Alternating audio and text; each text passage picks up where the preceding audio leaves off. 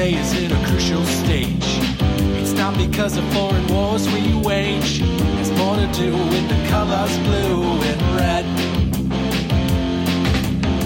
Too many laws and too much government. Can you tell me where the Constitution went? The Bill of Rights is just hanging by a thread. So many people trying to cross the border, and politicians build a new world order. Too many minds are convinced they should be led. I've gotta be free the way God made men, and I won't be ruled by the damn UN. Taking your right to self-defense. They say you're safer, but they don't make sense. Dangerous ones will not turn into guns. All the unions always ask for more. All we buy is made on foreign shores. There'll come a day when there'll be real hell to pay. I've gotta be free the way God made men, and I won't be ruled by the damn UN.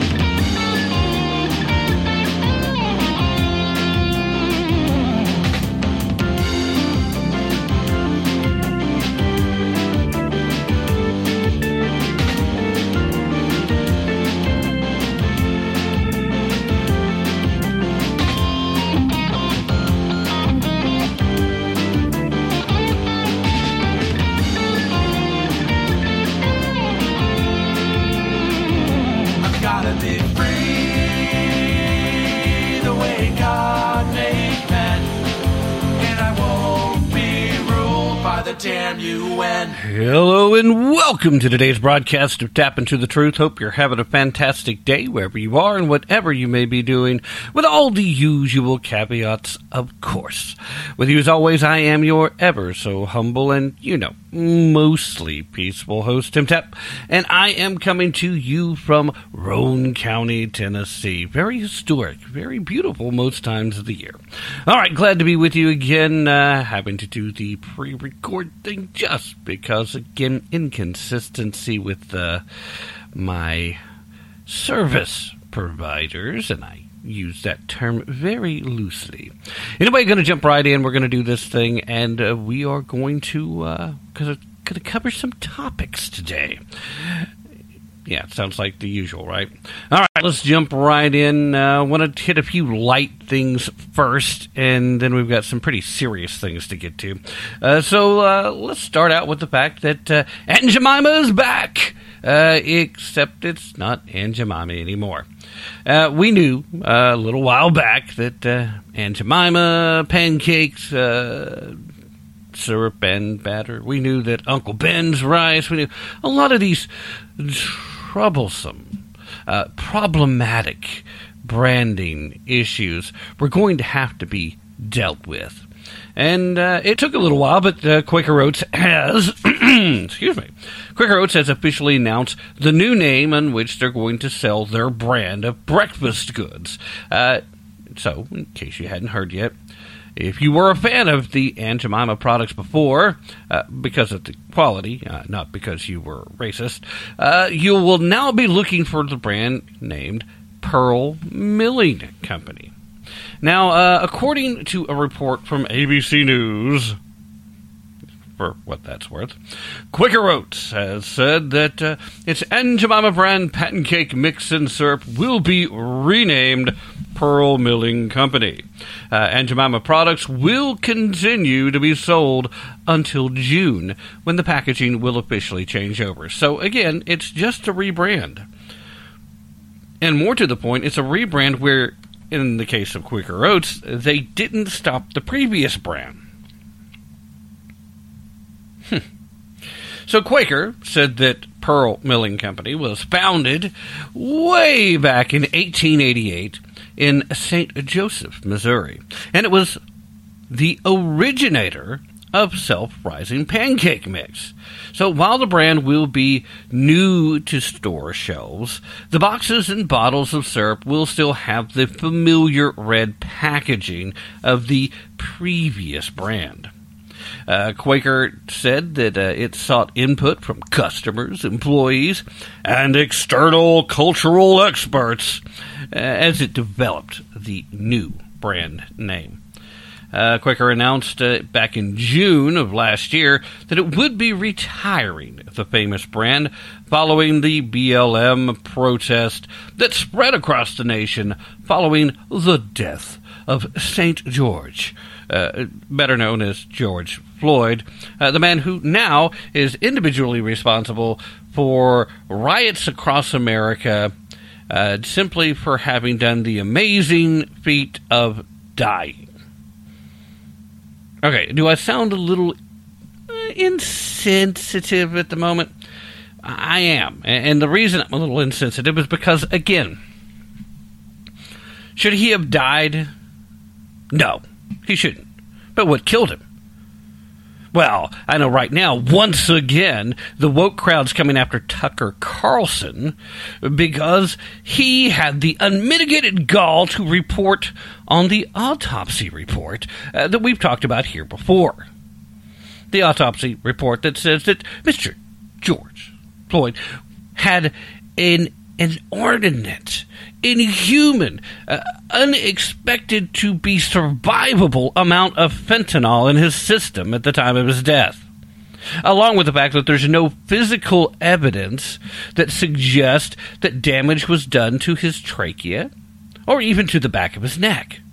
Now, is it a good look for a police officer to be holding any suspect that you are waiting for backup in order to take into custody, or that you're making any effort to take into custody in a position where it looks like your knee is on their neck or their throat, which in this case, just the back of the neck? An approved tactic at the time, not only in the location in which this event occurred, but in multiple locations across the country, because it's generally deemed, when done properly, to be safe. But it is a good look? No. And unfortunately, we live at a time in America where perception is far more important than facts. Perception is the reality. But is it, though? Oh, well, it is now, because now nobody really cares if we do enough to make sure we're avoiding the knee-jerk reaction and getting to the facts. The rush to judgment is all that's permitted now because a certain group of intellectual elites, academia elites, and, of course, elected office officials, because they're not leaders, officials, primarily with extremely left-leaning agendas. They want to control the narrative, they want to control the language, and in the process of doing that, it's okay to rush to a judgment as long as you're following their narrative. The most likely occurrence here is that George Floyd was going to die that day, regardless of what happened. If he had not done a single thing where he attempted to pass the fraudulent $20 bill and had the cops called on him initially, had he not gotten approached by the police officers as he sat in his car, unable to go anywhere because he was already slipping into a state that made it difficult for him to do much of anything in a coherent fashion. Now, see, I'm flirting with the possibility, the probability of being completely canceled right now, just for once again asserting the fact that it does not appear that George Floyd died as a result of what happened to him. It appears that he died as a result of a choice he made and something he did to himself. He took some illicit drug, a dangerous one at that, and he took a level that made it unlikely to be survivable. But, that's completely irrelevant. We've got corporate America losing their minds in an effort to say, yes, sir, or yes, ma'am, or yes, undetermined, gender, non-specific, non-conforming entity, so that they don't look like the bad guys. They're afraid of the backlash, when they need to be stepping up and taking a simple stand and say, we don't do our business based on what the mob says. You want to be a controlling, baying, howling at the moon Twitter mob? Then go on Twitter and do it. Too many, way too many of these companies have made their social media presence too important to their entire business model, so they can't risk it. Or they're simply not willing to.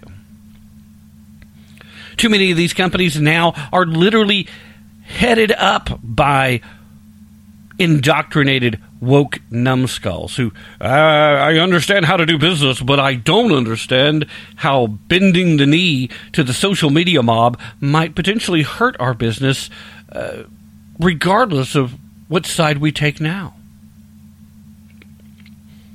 Got a good example of that going on in Disney, and we'll touch on that here in a little bit. But, forgive me for sliding too far down that rabbit hole. This kind of sets me off when I read the following quote. As we work to make progress towards racial equality through several initiatives, we also must take a hard look at our portfolio of brands and ensure they reflect our values and meet our customers' expectations. We recognize Aunt Jemima's origins are based on a racial stereotype. While work has been done over the years to update the brand in a manner intended to be appropriate and respectful, we realize those changes are not enough. So what do you define? What is enough, Quaker Oats? I mean, you own the portfolio. You can do whatever you want to with it. I don't begrudge you the determination that it's time to rebrand. It happens. Even the folks that don't rebrand totally with the name or complete full-on marketing campaigns often do freshen up their logos. They often make various tweaks here and there in order to stay modern, to have a more pleasing aesthetic. It's part of the marketing plan. I get it, and it's okay to do. And if you feel the need to virtue signal the whole time you do it, then you go right ahead. But what you're doing says a lot more about the weakness of your own mental status than it does about your customers or than it does about your product. You made the point. You made the point of keeping the packaging color scheme identical in the hopes that people will still recognize that that's who you are. Because when it comes to Aunt Jemima's products, you got a top-selling product. Literally the cornerstone of your portfolio. You don't want to lose. So you want people to recognize it, but you don't want people to call you a bad name. You don't want people to go on the internet like what's been happening recently with Cracker Barrel. Oh no, look at the Cracker Barrel logo. I never noticed the whip there before. That's because it's not a whip. It's just a freaking swirl. What is wrong with you people? You're getting a good example, a really good example of what happens when you don't teach history. You literally have some internet moron who takes a look at it and says, well, black folks used to call white folks cracker. Are they trying to be racist? Are they embracing the fact that they're a cracker? With no idea that, oh, by the way, the old country stores used to receive their literal crackers, the baked good, the cracker. They used to get them in barrels. And what did a lot of these old stores do with those barrels once they were emptied? Well, they would use them for storage, or they would use them in some cases to let the old-timers sit out front and play checkers on. Which, by the way, was part of the imagery and the nostalgia that the Cracker Barrel Company was attempting to recapture as part of their branding. It's like, yes, we're a restaurant, and yes, we're a store, but we want you to think of us more of this old, down-home, friendly place where you could just go and hang out and socialize out front sometimes, and you didn't have to worry about being charged with loitering. Now, I get it. If you're from a big city somewhere and you've never set foot into the country, maybe you don't even realize that such a place like that might exist. If you've only been alive for the last 20 years, you probably have no concept of the idea that once upon a time, neighborhoods actually had a certain level of unity, where you knew more than just yourself and maybe one or two of your neighbors. Now, trust me, that's not a good thing that you don't know that. It's part of the problem we're facing today as a society. The fact that we don't get to know enough people on a personal level. We would much rather just burn them down from the internet. We'd much rather just take the cancel culture and attack. When they say one thing that I decided that I didn't like. Ooh, you said something in 1982, and the speech was recorded, and then somebody uploaded a snippet of it to the internet, and I came across it back in 2009, and you said one thing out of the millions and millions of things you've said that I decided I didn't like, and that it's problematic, even though there was nothing truly problematic about it.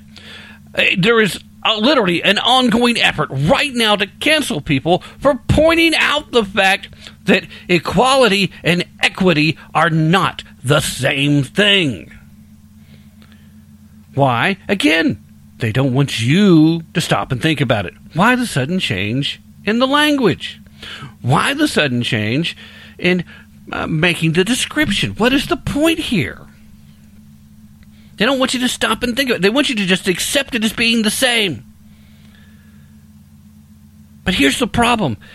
Equality is a worthwhile goal. Equality is something we all should be working for. Equality used to be the struggle. You know, you got to be down with the struggle. You remember that term? If you've been around since the 70s, you've heard it. Became popular in the late 70s and all throughout the 80s. When people used to talk about the struggle here in the United States when talking about civil rights, that's what they were talking about, equality.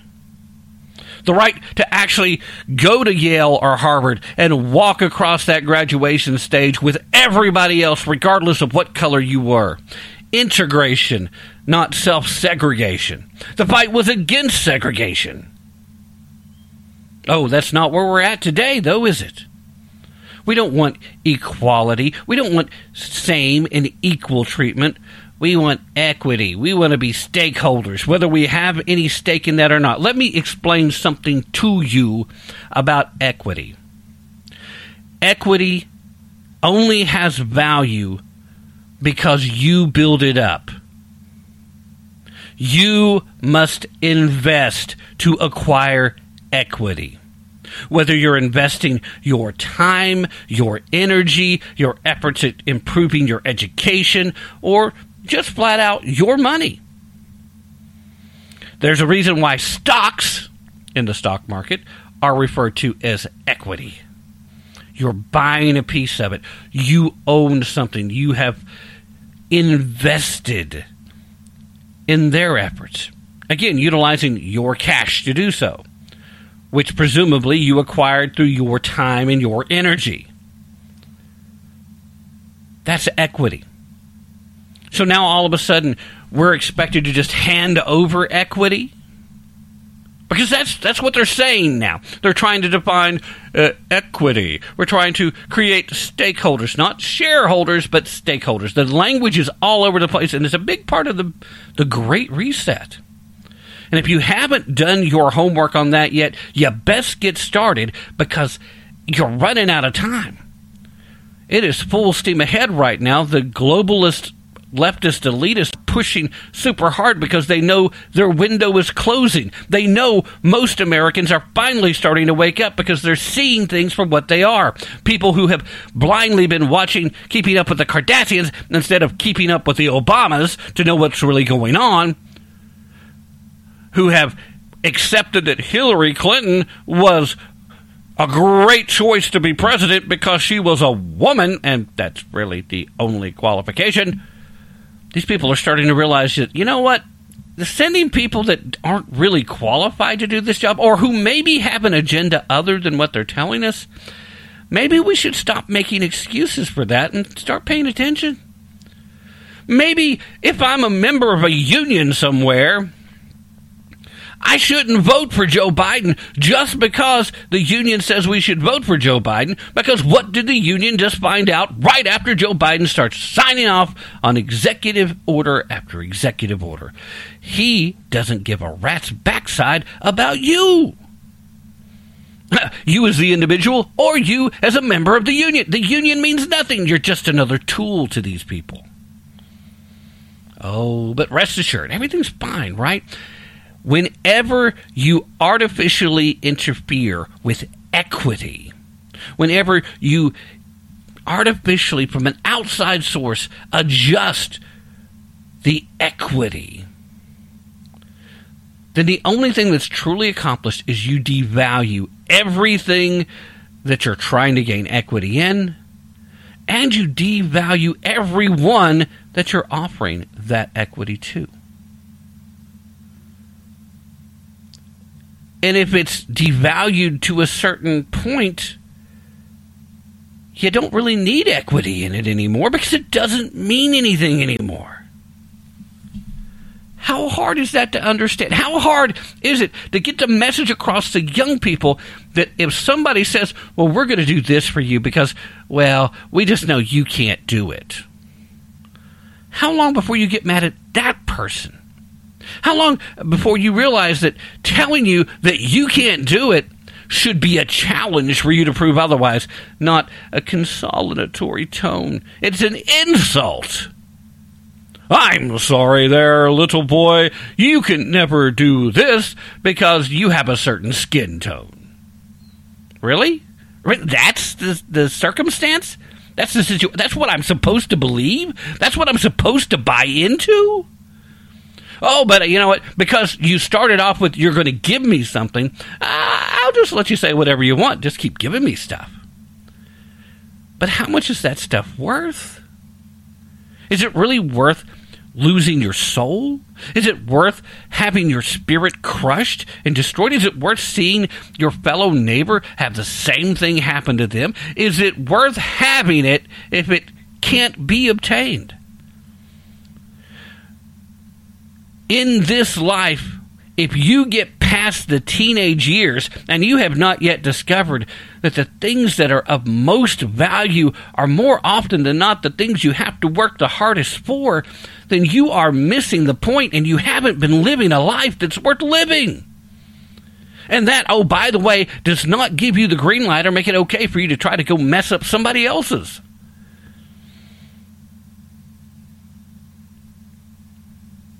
People must be prepared to take responsibility for themselves. And if they're not, then nothing good can be expected. Because if you don't take some responsibility for yourself, if you don't put in some effort, if you don't earn something, then you're never going to feel good about yourself. Everybody talks about self-esteem. We forgot to build self-esteem.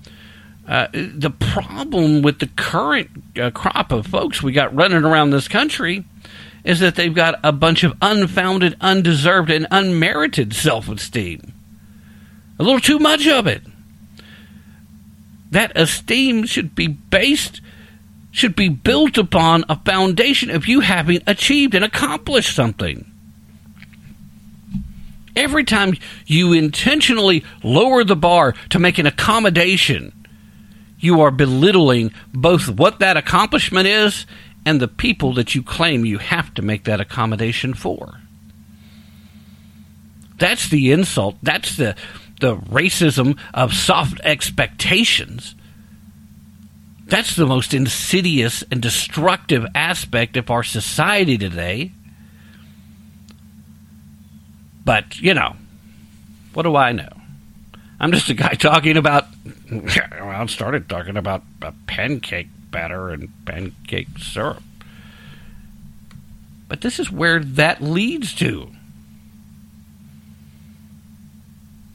I mean, that's the reason why, right after Quaker announced that they'd be changing the name of Aunt Jemima, that the company Dreyer's said that it would be renaming its famous Eskimo pie to something less derogatory.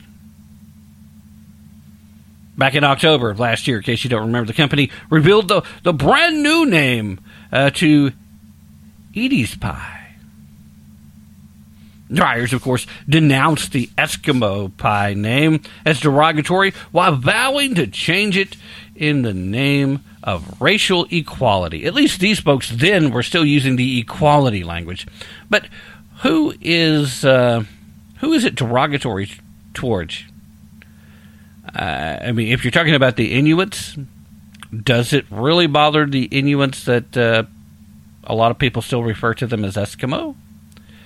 If so, then all right, fine, fair enough. But as a member of the Inuit tribe, if you constantly say that you're not an Eskimo and then somebody sees something called an Eskimo pie, if you truly believe that's not you, then how does it bother you?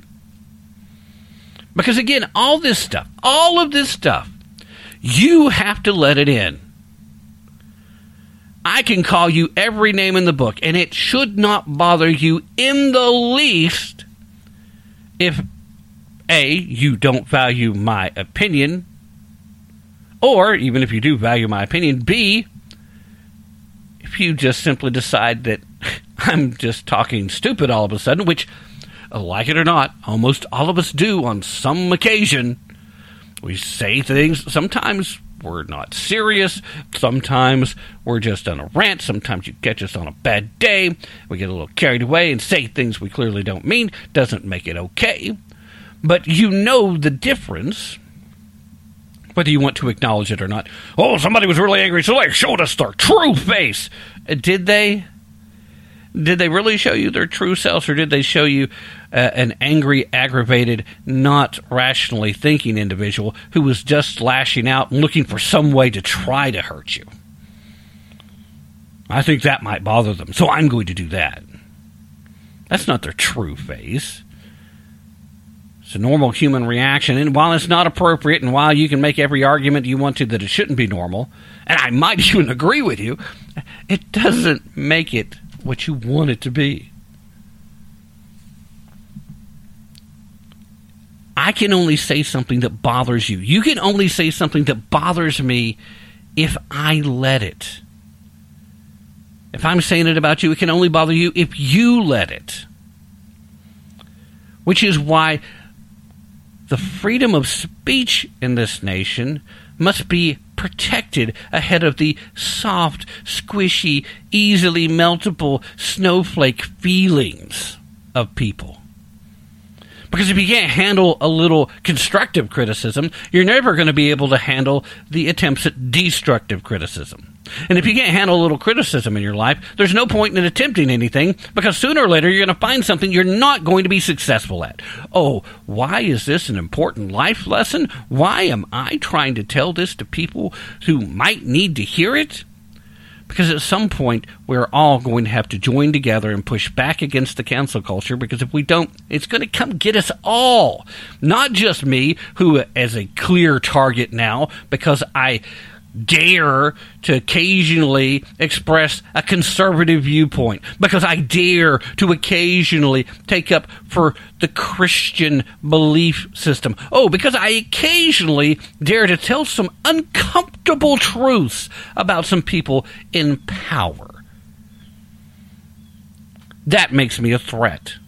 That makes me guilty of sedition, guilty of treason in the minds of certain leftists. Say what you will. Say what you want.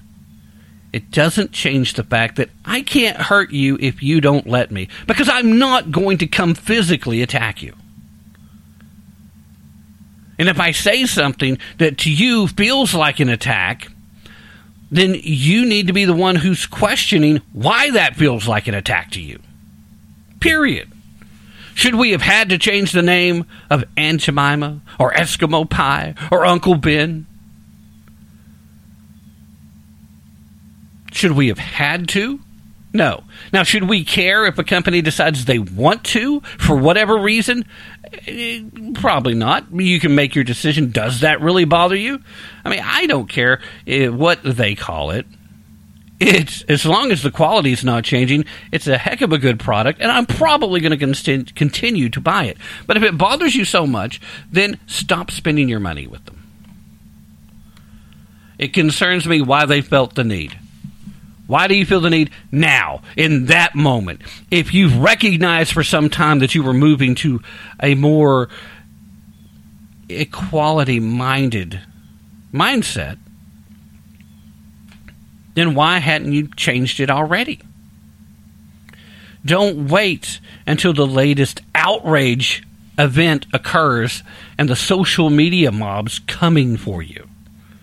Oh, we didn't wait for that. We were proactive. We saw it. We recognized it. That's spin, and you know it.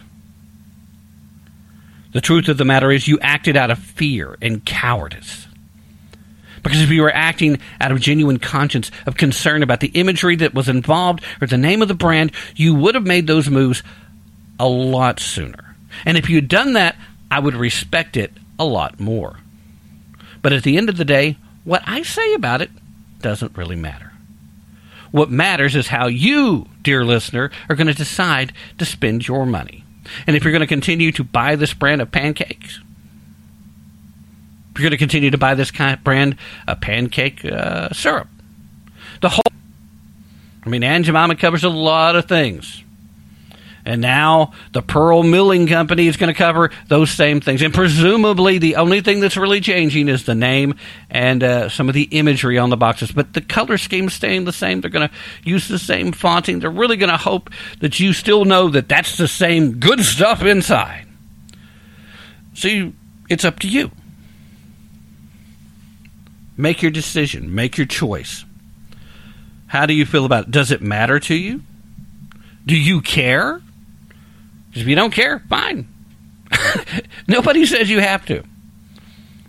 In fact, I really didn't plan on spending so much time on this particular topic. I was going to say, hey, here's the new deal. But I've really gotten worked up. And we are past the halfway point of this hour, so what do you say I go ahead and do that little thing that I'm supposed to right about now, and we take the mid-hour break. You guys don't go anywhere. I'll be right back after these messages.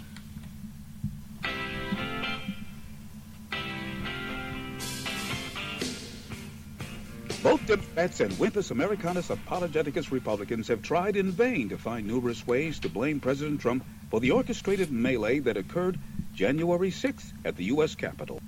Anyone who checks for the truth knows that is not true at all. Hello, I'm Ron Edwards. On today's page from the Edwards Notebook, false media narratives and the vengeful leftists in government do not seek to impeach President Trump because he actually did anything illegal or encouraged others to conduct violent acts or invade the Capitol building.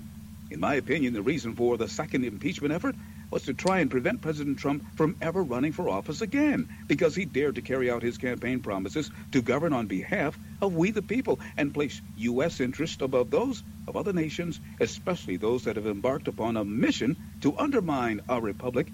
President Trump infuriated those who, along with the United Nations, that have been trying to fundamentally transform the United States into a socialist-oriented lackey of the United Nations, China, and the Crescent ones. Blowing away the myths and revealing the truth. I'm Ron Edwards. Check out theronedwards.com.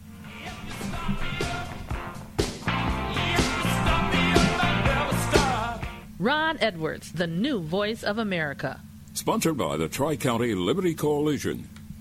Hello, this is Dan Perkins with your Songs and Stories for Soldiers Veterans Tip of the Day. Did you know that the unemployment rate for homeless veterans was twice the national average? And without proper shoes, it's hard to get a job? Here's your Veterans Tip of the Day. People from all over the country helped us with our annual Songs and Stories for Soldiers, Shoes and Socks for Homeless Veterans. There was a time this summer where we believed that probably it wouldn't be successful because of the pandemic, but decided to go ahead and do it anyway. We reached out in the local community and on the various radio shows that I'm on, asked for their support. In a little over 3 weeks, we received 400 pairs of shoes and over 1,000 pairs of socks for homeless veterans, so they can go out and look for a job and have a decent pair of shoes to wear.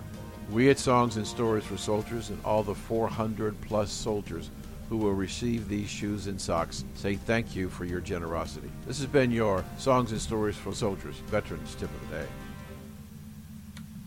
It's not so unbelievable that governments would want to disarm their citizens, but that citizens would beg to be disarmed by their government is a much scarier thought. We've seen government control most recently in Venezuela, where citizens are left to defend themselves against a violent government by throwing rocks, because not too long ago they were disarmed by that very government under the guise of gun safety. Gun control laws like the ones in Venezuela are exactly what our political left in America would like to see here. As a mother, I am terrified. I have 4 children in our public school system, and if they knew that their teachers were potentially carrying a gun... They want to be disarmed by our government so badly that they protest in the streets, demanding that government take away their rights. All for that assault weapons ban, to keep these weapons of war out of the hands of civilians who do not need them. All for the prohibition of high-capacity magazines, because no hunter will ever need access to a magazine that can kill 17 in mere minutes. How does this happen? Well, it's complicated, but it starts with very powerful propaganda targeted at people who can't think, people who have been taught to believe that freedom is dangerous. People who can't think for themselves are targeted from many directions: schools, movies, news sources, and even their own friends and family. And once they're on board with the anti-gun fear campaign, they continue to perpetuate the irrational gun fear.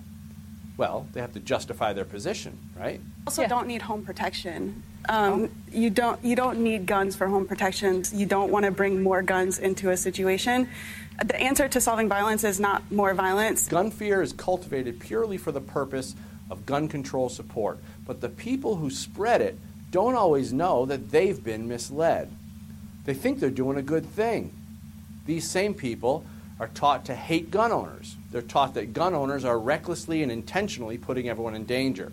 They're taught that gun owners are the enemy, and more government control will protect them from the enemy. Why does anybody need an assault rifle if they're not going to war? I don't think there's any reason to have 33 bullets in a killing machine that you can take into a place like a school. Watch these anti-gun activist groups in action, and you can't help but ask yourself if they have any clue what the real results would be if they were successful. So what's the real problem here? Is it really guns, or is this about something else? I mean, do guns cause violence? How do we let the gun grabbers hijack the conversation and direct the focus to firearms when we all know we really should be talking about what causes human violence? You see, if we were to look at what causes human violence in this country, we'd be forced to look at gang violence, open borders, sanctuary cities, rampant pharmaceutical drug use, and gun-free zones. All things that the anti-gun political left supports. So to the anti-gunners, why in the world would you want your government to take away your rights? The Second Amendment is not a privilege. It's your right. I'm Dan Wass. To check out my webcast, go to loadedmike.com.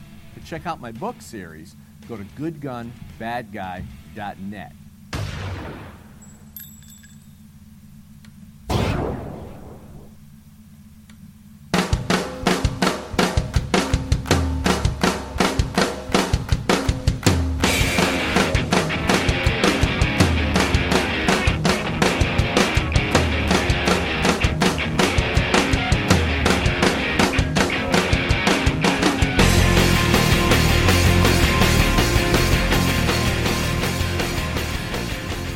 All right, ladies and gentlemen, we are back. Thank you so very much for staying with me through that very brief break. We are, of course, doing what we always do here. That's me doing a little bit of talking and then going on a little bit of a rant and then going on a longer rant than I had intended, and it just never stops. All right. Ordinarily, I like to try to save the bigger, more hard-hitting stuff for later in the broadcast, but sometimes I feel the need to just kind of jump in. And this is one of those cases because this is something that is absolutely asinine that it suddenly pops up on the radar, right? Why is this suddenly here when I knew full well that this was happening? Why is it okay to report on it now? Well, what am I even talking about? I'm talking about Governor Andrew Cuomo in the latest bombshell happenings, where it appears that even some of the Democrats in the great state of New York have had enough, and they want action. They want something done. They're angry. Why? What has happened? Well, you know that little thing where I and several other conservative media outlets since May of last year have been telling you about how Governor Cuomo's office has been intentionally undercounting the number of nursing home deaths due to COVID. You remember that little story? You remember hearing folks telling you about it? But do you also remember how in the mainstream legacy media you weren't hearing about that? Well, they finally decided that it's a story worth reporting. And now there seems to be a little more to it because there's been new admissions. So let's jump right in. So right now what we have is an aide to the New York governor, Andrew Cuomo, admitting that they hid nursing home data on the coronavirus infections after, because they got to have somebody to blame, after former President Donald John Trump, you know, the orange man who's bad, the kicker of puppies, the eater of babies, the climate arsonist, after he began pressuring them on Twitter. I guess another reason why Twitter had to permanently ban the Donald. Yeah, okay, so Melissa DeRosa, secretary to the governor, apologized to state Democratic leaders about the cover-up in a video conference call. This according to a 2-hour recording that was reviewed by the New York Post. DeRosa also appeared to pass the blame onto Trump by claiming that they were scared by his tweets. Oh, the orange man is so scary, especially Twitter. Like, I think they're going to come and get us. We were scared by his tweets. Quoting here, right about the same time, Donald Trump turns this into a giant political football. Really? How do you think that is? Wasn't every Democrat in the country that held office at the time making coronavirus a giant political football? Wasn't Donald Trump simply trying to intercept your passes and score two? I mean, it shouldn't have been that. It never should be. Don't get me wrong when I say this. But if you're going to use the sports analogy, let's use it more correctly. Because the analogy here is you guys had turned it into a political football, and he was just trying to beat you at your game. And how was he trying to beat you at your game, by the way? Oh, yeah. Could it be because he was trying to get people to understand what was actually happening? I'll circle back around to that. Isn't that phrase so cool? I'm so glad we have a press secretary who's reintroduced it to the vernacular. I'll circle back around to that. Excuse me, I'm sorry. So DeRosa continued in this call by saying, quote, he starts tweeting that we killed everyone in nursing homes. Ooh, a little hyperbole. But protected speech, by the way. He starts going after New Jersey Governor Phil Murphy starts going after California Governor Gavin Newsom, starts going after Michigan Governor Gretchen Whitmer. Wonder why those people might have been prominently named in coronavirus lockdown discussion tweets. Could it be because those governors in those states had already turned coronavirus death rates into a political football? I'm just asking for a friend. She says at that point that, quote, and basically we froze. That's leadership? I mean, I get it. If you're staring down the barrel of a loaded gun and you blink, human nature. Sometimes can't be avoided, especially if you've never been in that situation before.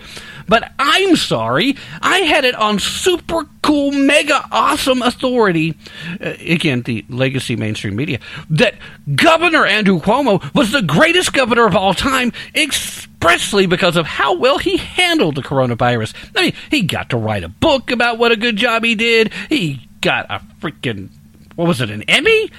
Here's an Emmy. I don't know why we're giving you an Emmy for your handling of the coronavirus, but here you go. We can't give you anything else. We're the Academy that hands out Emmy Awards. We'd give you a bigger award if we could, but it's all we got. Once again, by the way, what I said earlier about artificially interfering with equity, they just devalued every Emmy that has ever been given out before. Some of them actually very deserving. Some folks, you go out and you do a great performance and you deserve the accolades and the recognition of your peers. And to win that award was an honor and a big deal. Well, it's not anymore, is it?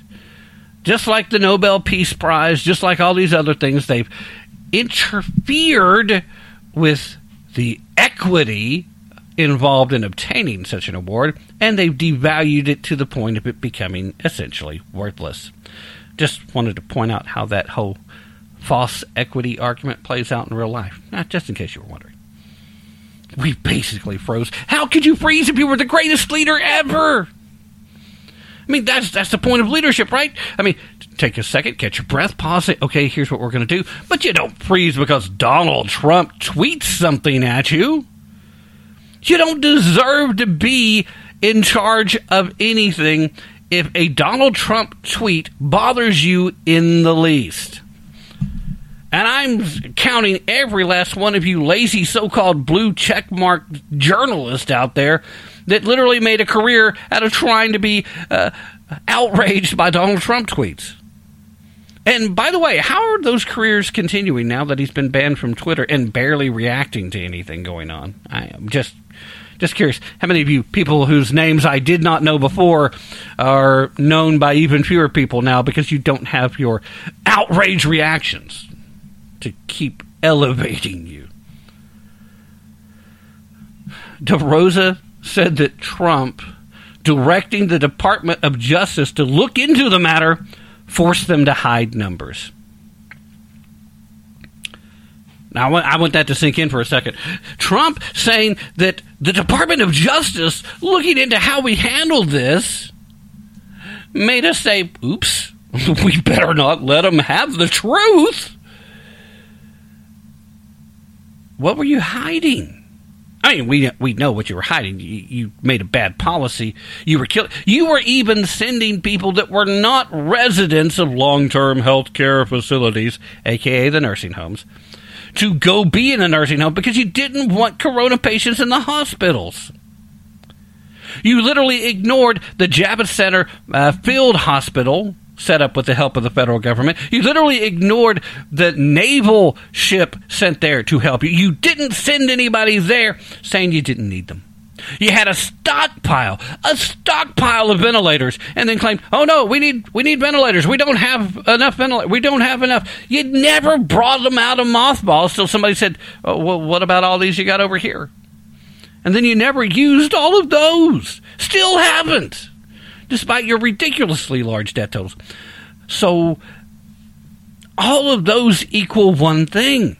It's not ineptness. You knew you had it. You knew you were capable. You knew that those resources were made available to you. Did you honestly really just want to kill people? I hope not. That's not the assertion I'm willing to make here either.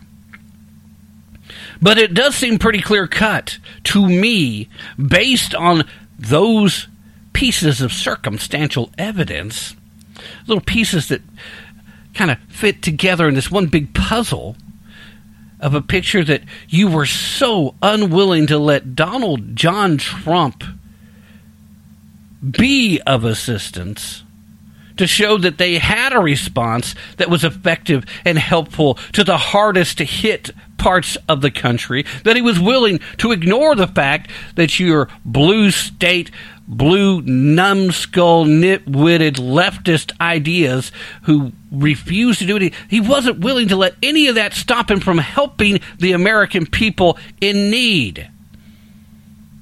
You weren't willing to let that be a narrative anywhere. And you were, sir, willing to let people die to make that happen. You weren't trying to kill them, but you didn't care if they lived either, did you? It was just more important for the orange man to be bad. It was more important for you to sit there and enjoy the acolytes and all the praise heaped upon you by the legacy media. You hid numbers because you were afraid of a federal investigation. I'm sorry, boys and girls, that's textbook definition of obstruction of justice. That's criminal. I mean, you can make the legitimate argument that the policy decision to put these folks back into the long care health facilities, some of which were not places they had been before, some of these people not even senior citizens. I take you back to the case of the young man that beat the old guy to death. He was there because he was a corona patient. He didn't like how the old guy was making noises, so he beat him to death. You guys remember that story? Why was that young guy there in the long-term health? Because he had COVID. Oh, yeah, I didn't realize that was a reason to send you to a place you had not been before.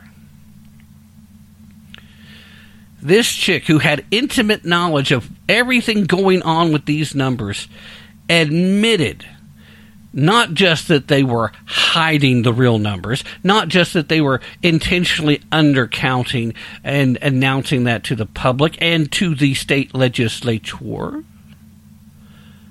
but now she admits the reason they did it is because they were afraid of a DOJ investigation. If you were this great leader, if you were doing everything perfect like we were told for months and months and months and months, if you deserved that Emmy, if you deserved to be called the greatest governor in the nation, then you wouldn't have had to hide those numbers. You wouldn't have had to play political games. You wouldn't have had to use COVID as a political football.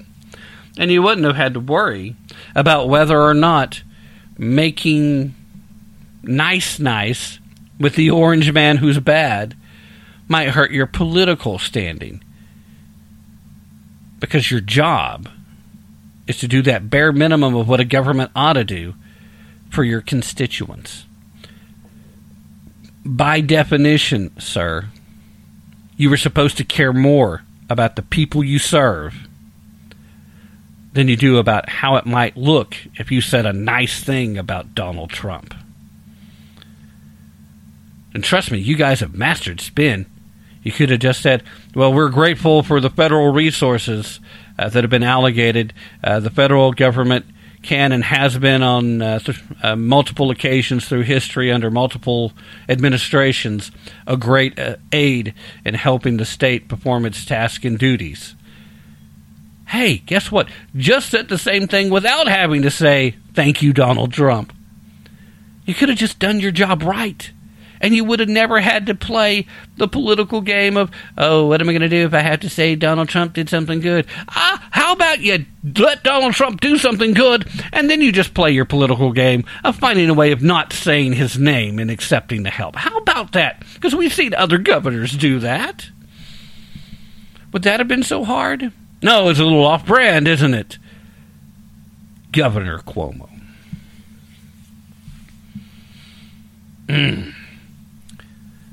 She continued by saying, because then we were in a position where we weren't sure if what we were going to give to the Department of Justice or what we were going to give to you guys, still talking about the state Democrats, what we started saying was going to be used against us while we weren't sure if there was going to be an investigation. An investigation shouldn't matter. If you were doing your job right, you don't worry about it. And if you weren't doing it right, then the investigation be damned. Fix what you were doing wrong. Learn from your mistakes. Nobody's perfect. And I'm sorry, in politics, one mistake can end your career. And in some cases, probably should. But as a human being, you learn from your mistakes, you grow from your mistakes, you become a better person, you do better next time, and you'll get a second chance at a lot of different things. Should Andrew Cuomo get a second chance at being governor of the state of New York? Should Andrew Cuomo get an opportunity to become president of the United States? As of this moment in time, he should be getting sized up for a nice orange jumpsuit, because he and everyone in that room that knowingly decided to lie to the New York State legislature, primarily Democratic, decided to lie to the legacy media, who knew it was a lie but wanted to propagate it because they had the same political agenda. Must stop Orange Man. Everyone who knowingly engaged in falsification of data to avoid a Department of Justice investigation, or at least to have numbers that looked like that investigation had no basis to bring charges, you engage in a criminal conspiracy. The second you acknowledge that you are afraid of a federal Department of Justice investigation, you acknowledge that you are afraid of criminality. And even if you hadn't done anything criminal before that, you did then. Is that what's going to happen? Most likely not under the Biden-Harris administration. Because if there's one thing we can count on from Operation Pee Pads and Knee Pads, is that we're not going to see the Department of Justice pursue very much against Democrats. The only way we see something happen is if either A, it happens at the state level, because at least there it seems like there's enough Democrats that are upset by this that are willing to move forward. So maybe it happens at the state level. Or if there is such an outcry by enough people with a D at the end of their name that the administration for Operation Pee Pads and Knee Pads doesn't have much of a choice but to acquiesce. And right now, to the credit of some, it looks like there may very well be enough Democrats upset by the fact that they lied to them too, that they may be willing to continue to push this pretty far. I mean, there's already been multiple calls for an ending of the emergency powers that were granted the governor due to COVID response. There are some calls for Cuomo to resign. Personally, I think he should at this point. But New York is not a state in which I live in, so I don't have much of a say in that matter. I'm not going to go on the air here and call for his resignation. But you folks in New York have some housekeeping you need to take care of. I would highly recommend you take a look at this, put it in its proper context, and understand that Governor Andrew Cuomo was perfectly content to let every last one of you die if he thought it would help against Donald Trump. He was more worried about who was going to be the party holding the White House. And here's the sad part. Most of the Democrats in other states, they were perfectly willing to let you die too. How's that for some unity? Unbelievable. Except that it's totally believable. Time to reset for the hour. You guys stay right where you're at, and we'll jump right in.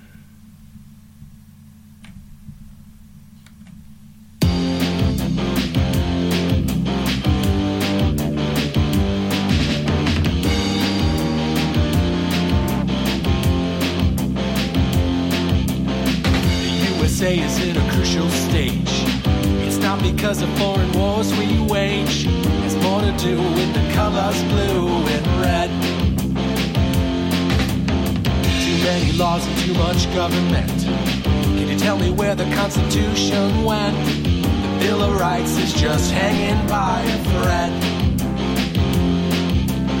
So many people trying to cross the border, and politicians build a new world order.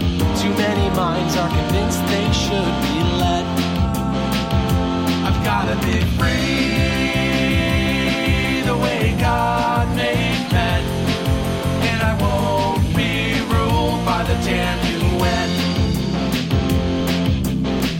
Taking your right to self-defense. They say you're safer, but they don't make sense. Dangerous ones will not turn into guns. All the unions always ask for more. All we buy is made on foreign shores.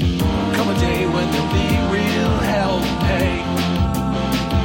I've gotta be free the way God made men, and I won't be ruled by the damn UN.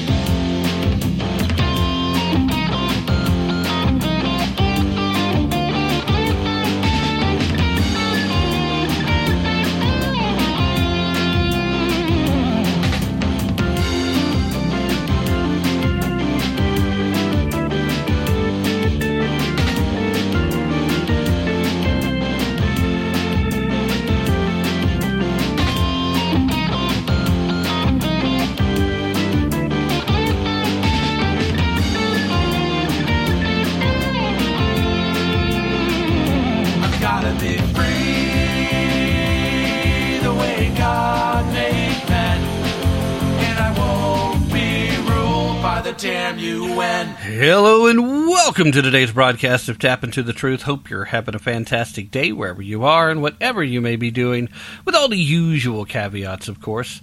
With you as always, I'm your ever so humble and, mostly peaceful host, Tim Tapp, coming to you from historic Roane County, Tennessee.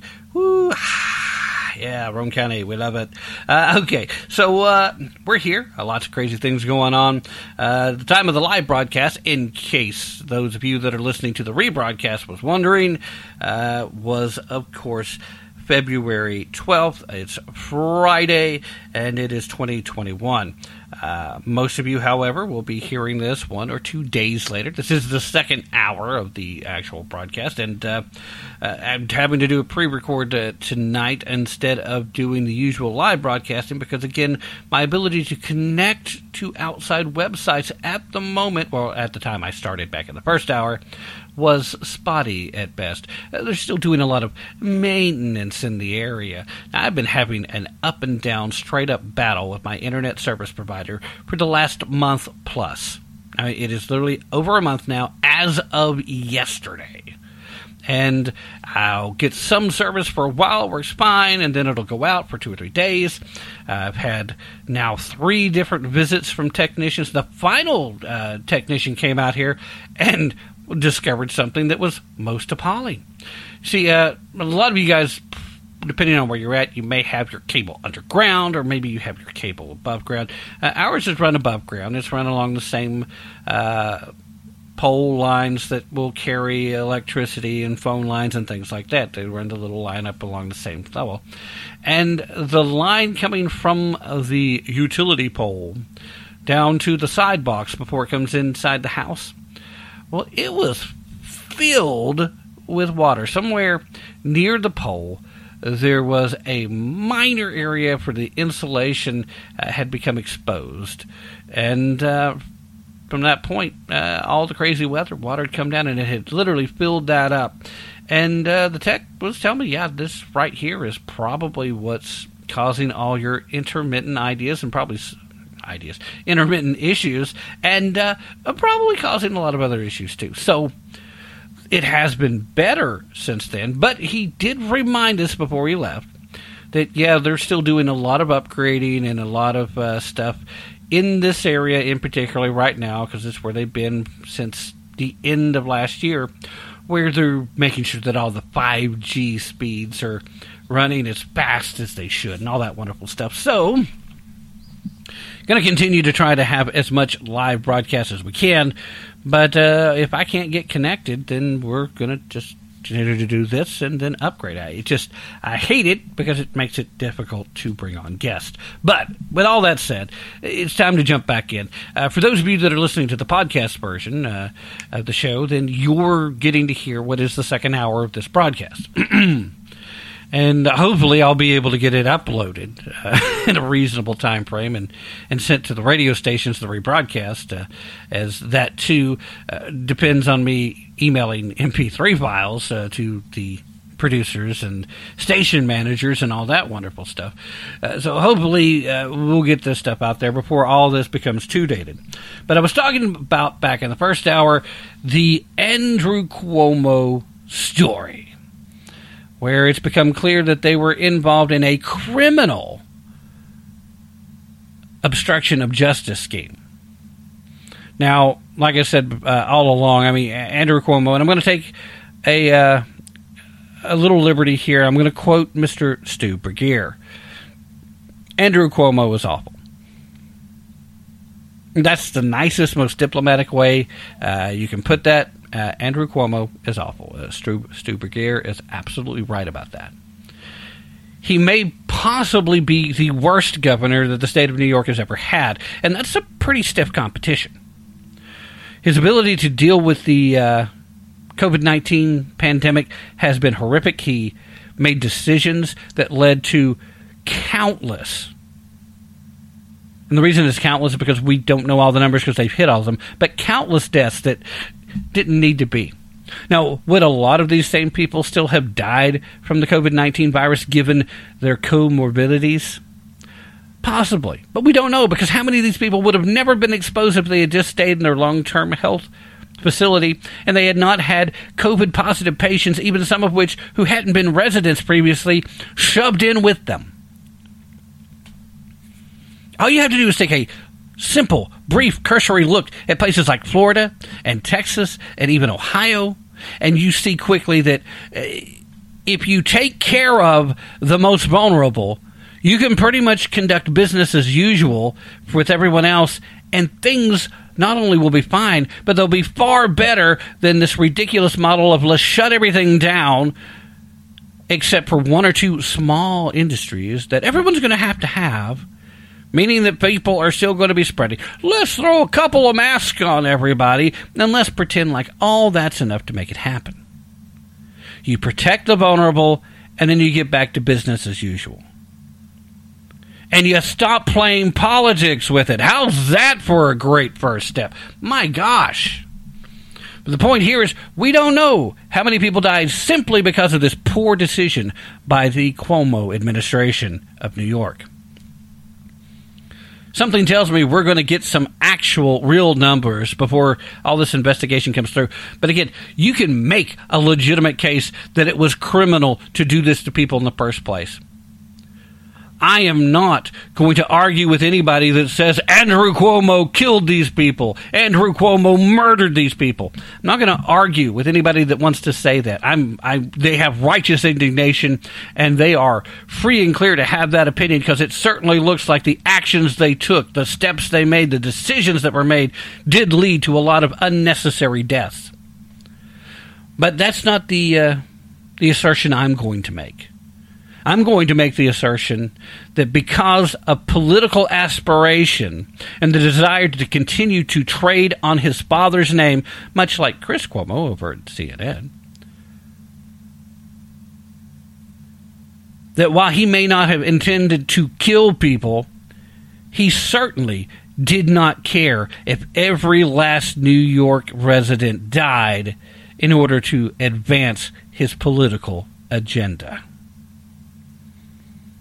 Because if he did, things would have been different. But you make whatever case you want to. If what Cuomo did previous, if what his administration did previous, and forcing all these people back into long-term health care facilities wasn't in and of itself criminal, irrelevant. It became criminal the minute they decided to hide numbers out of fear of a potential federal investigation. That is criminal conspiracy. Everybody that was part of that needs to spend some time in jail, period. That includes the lady who came forward to apologize to those New York Democrats, too, Miss DeRosa. Sorry, but you were in on it. You were aware. Why wasn't this a bigger deal sooner? Well, easy. Orange man bad. The legacy media knew this information. You were getting reports. I know. I was bringing some of them to you. If you listen to this show, you heard me all the way back in May of last year. Keeping in mind, they didn't start tracking this stuff until March of last year. So between March, April, May, by May, you were being told by conservative outlets, if you cared to take the time to know, that the Cuomo administration had forced COVID patients into these long-term health care facilities, a.k.a. nursing homes. They were doing it. They were sending patients there instead of utilizing the field hospital set up at Javits and instead of utilizing the naval medical ship that was parked in the bay. Why? Because those were provided by the federal government, and they didn't want Donald John Trump to look like he did anything helpful or useful. They wanted to continue to push the false narrative that he didn't have a response. Now, was the response enough? That would be a reasonable question. Was the response appropriate? That would be a reasonable question. But they wanted you to believe he had no response at all. Except, of course, to say that it's just all a scam, which is something he never said.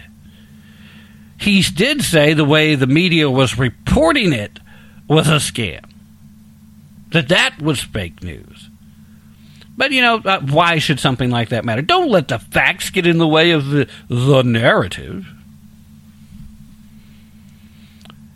Need to spend some time in jail. They do. They engaged in criminal activity that led. They engaged in activity that was poor policy that led to countless deaths that were unnecessary. But then they engaged in a conspiracy to keep the factual numbers out of the hands of federal investigators. And they lied to other legal bodies within the state of New York in an effort to protect that information, to keep it out of the hands of the federal investigators. That is criminal. Criminal. But it's all part of putting a political agenda ahead of what's best. And another good example of putting a political agenda ahead of what's best is what we've recently seen at Disney. Now, it's been a wild ride. I have not been on the air since news broke.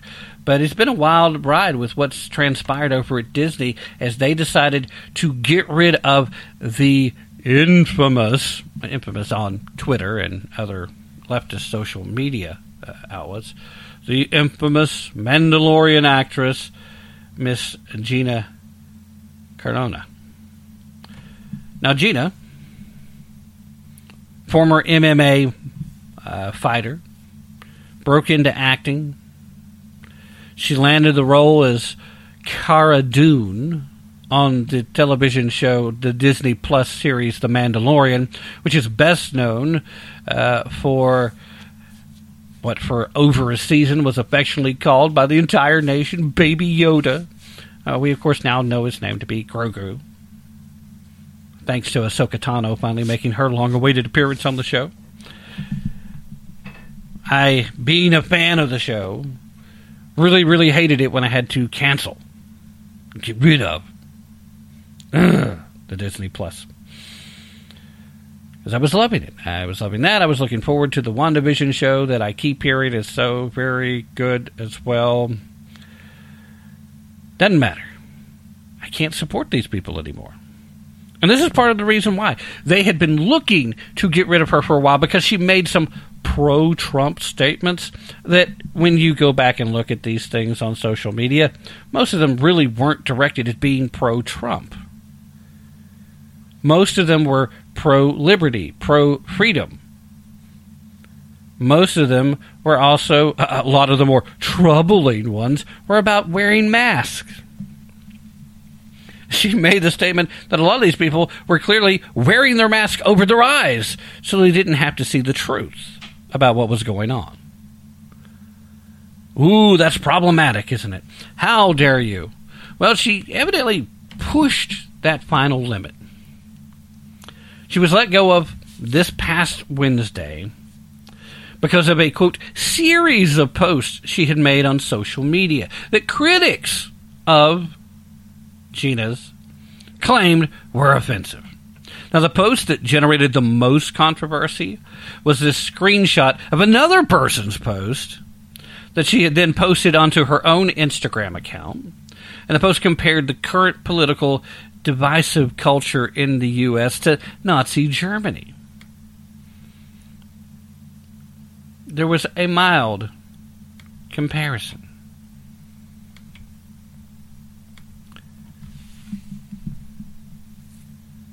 Statement here says that Jews were beaten in the streets, not by Nazi soldiers, but by their neighbors, even by children. Because history is edited, most people today don't realize that to get to the point where Nazi soldiers could easily round up thousands of Jews, the government first made their own neighbors hate them simply for being Jews. How is that any different from hating someone for their political views? Now,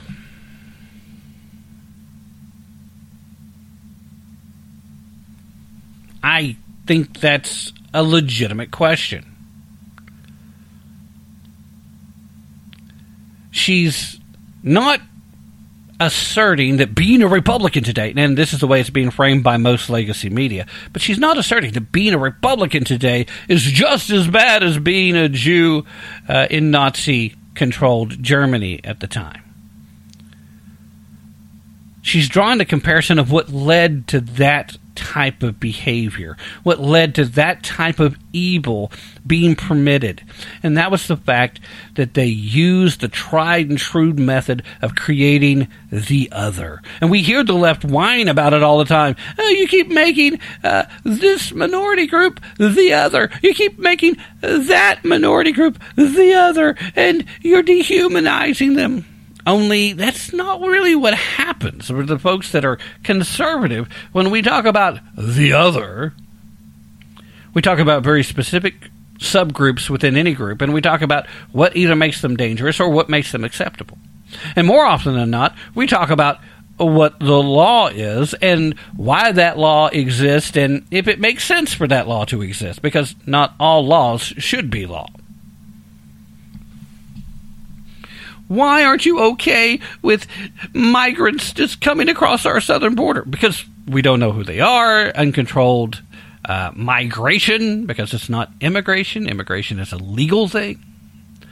Uncontrolled migration leads to uncontrolled populations. It leads to health risks. It leads to all kinds of situations that are not good for the general public.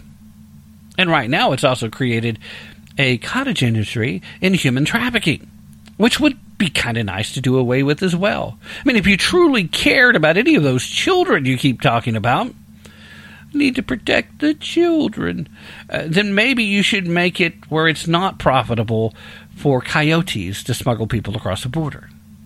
Well, if you just have an open border. No, that's not the same thing. You make it so that it is so hard for them to do it, it's not cost effective. That smuggling's not going to go away. There's always going to be a plethora of people in El Salvador and in Guatemala who don't know what the legal status is here. They just know Donald Trump's not president anymore, so now it's easier to sneak across the border, and if you get caught, you're not going to get sent away anymore. But you still got to sneak across the border. Why? Because the border's there, it's real, and it needs to exist. For our security.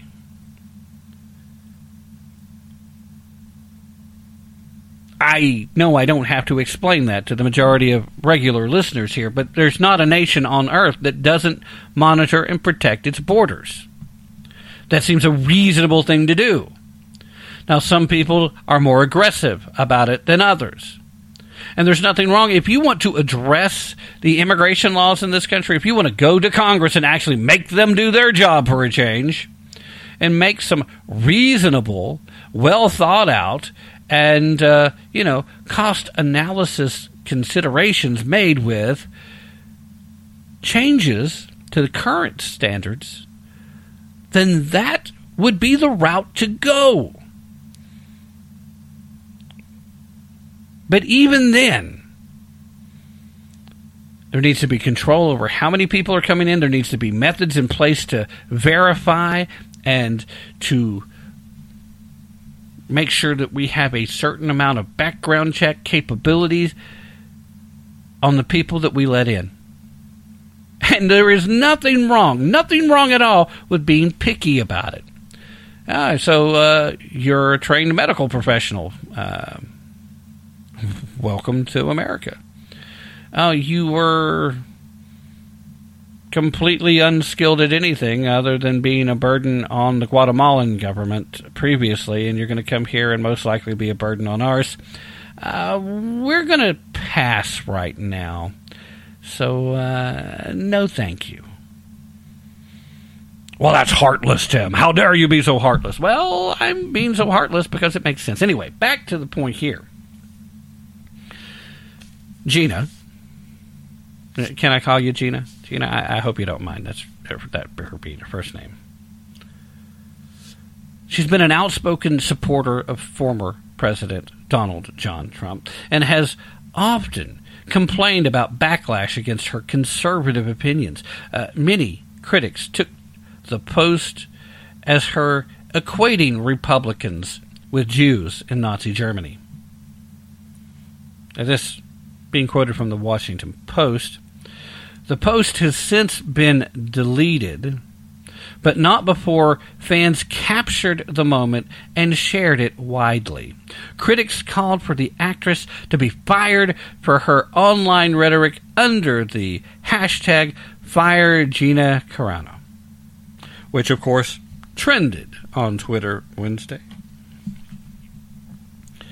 Gina Carano is not currently employed by Lucasfilm, and there are no plans for her to be in the future. That quote from Lucasfilm happens to be the production company that's owned by Disney. They said in a statement, quote, "Nevertheless, her social media post denigrating people based on their cultural and religious identities are abhorrent and unacceptable." Abhorrent and unacceptable. Those are the words you're supposed to walk away from that with. You're not supposed to stop and ask the question about her social media post denigrating people based on their cultural and religious identities.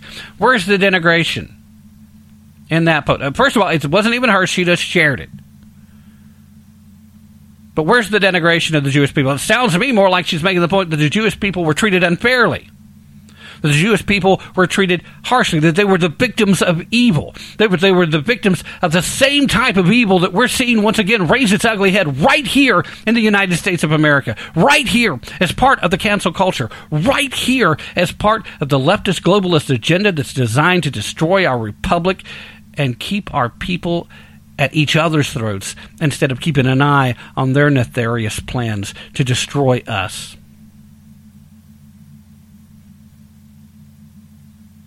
There was no denigration. I have a few Jewish friends, spoke to them about this, and I have connections with a few folks that I wouldn't say that we're friends, but we are friendly, who also were Jewish, and asked them about it. Only one of them showed any kind of concern about it in regards to it shining a negative light on the Jewish people.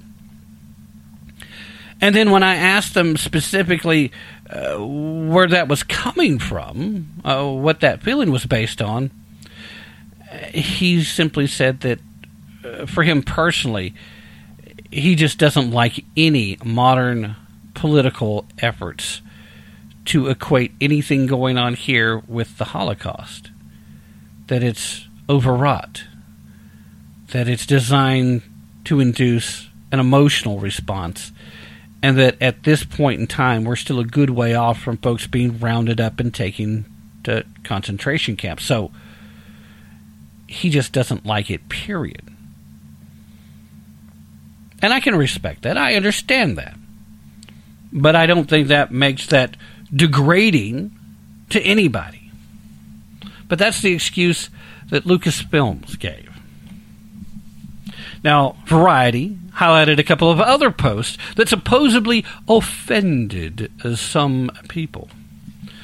One of them saying another photo of Carano's story featured a person with several cloth masks covering their entire face and head, when the caption said, "Meanwhile in California." Now, both posts were removed from her Instagram story Wednesday afternoon. Other posts included a quote saying, "Expecting everyone you encounter to agree with your every belief or view you hold is effing wild."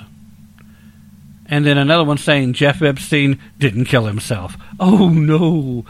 Oh, the horror. I got about, I don't know, still on Facebook, which is where I shared most of the Jeffrey Epstein didn't kill himself memes. Probably hundreds of different Epstein didn't kill himself.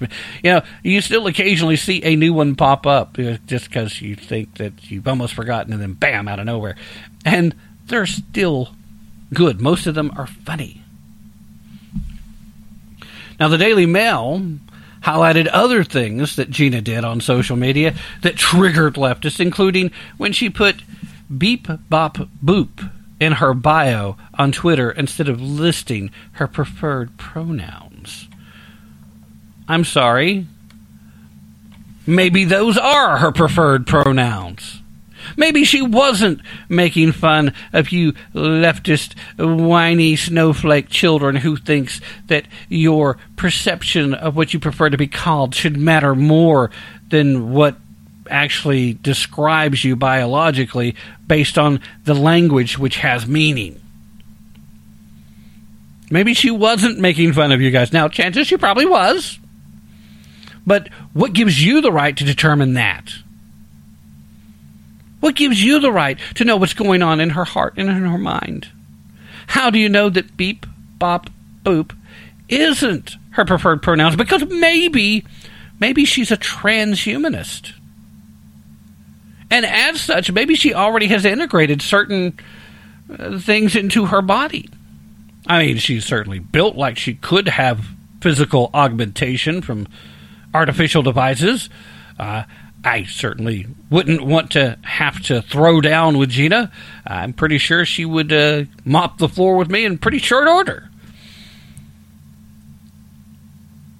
Maybe beep, bop, boop is part of her preferred pronouns as assigned by the AI that is part of her physical augmentation. Because you don't know. How dare you just assume? I'm not supposed to assume your preferred pronouns, am I? I love it when I talk to leftists, knowing that not very many of them are listening. Quoting here from back in September, Gina said, "They're mad because I won't put pronouns in my bio to show my support for trans lives. After months of harassing me in every way, I decided to put 3 very controversial words in my bio. Beep, bop, boop. I'm not against trans lives at all.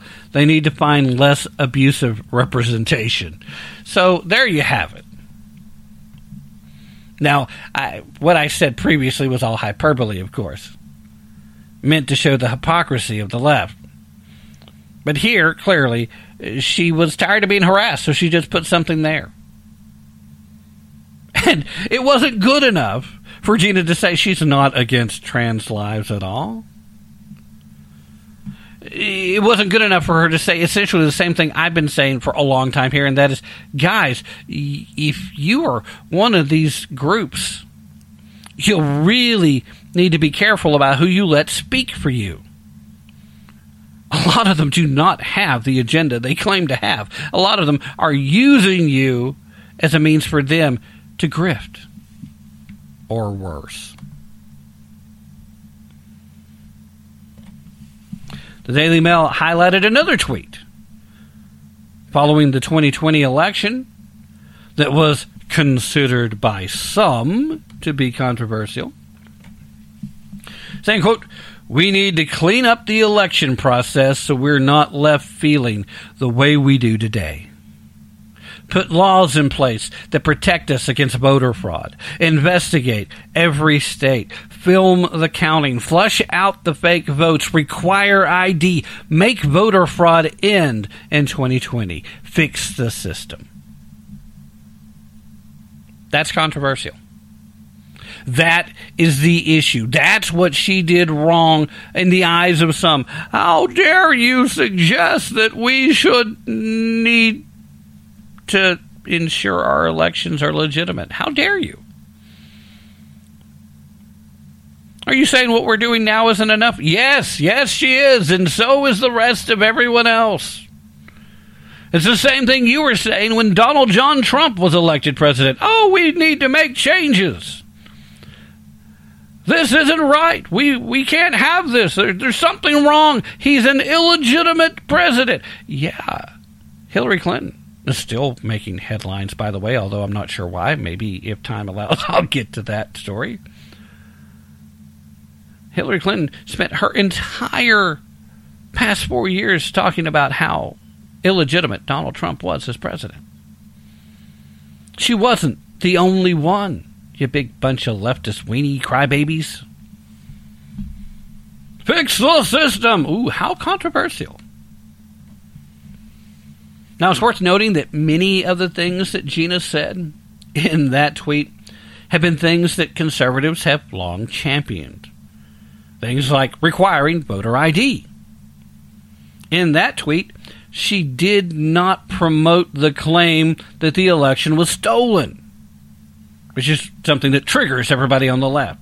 She didn't say it was stolen, and rather appeared to focus on how people didn't feel confident in the outcome of the election, which is a true statement. There's still a lot of people that don't feel confident in the outcome. And with good reason, I might add. So Disney does this despite the fact that the other big star of this very same show on Disney Plus, Pedro Pascal, plays the actual Mandalorian himself.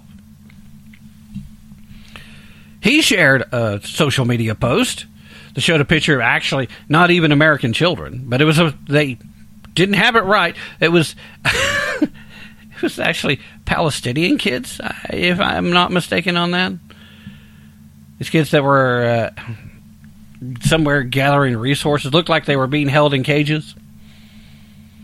Then it showed a picture of Nazi Germany underneath, and was trying to claim that this was the immigration policies of the Trump administration. I mean, we saw the kids in cages bit where they had really screwed up for the Twitter accounts that had stuff that happened under the Obama administration, but this was historically even more wrong, as it wasn't even anything to do with the American southern border at all.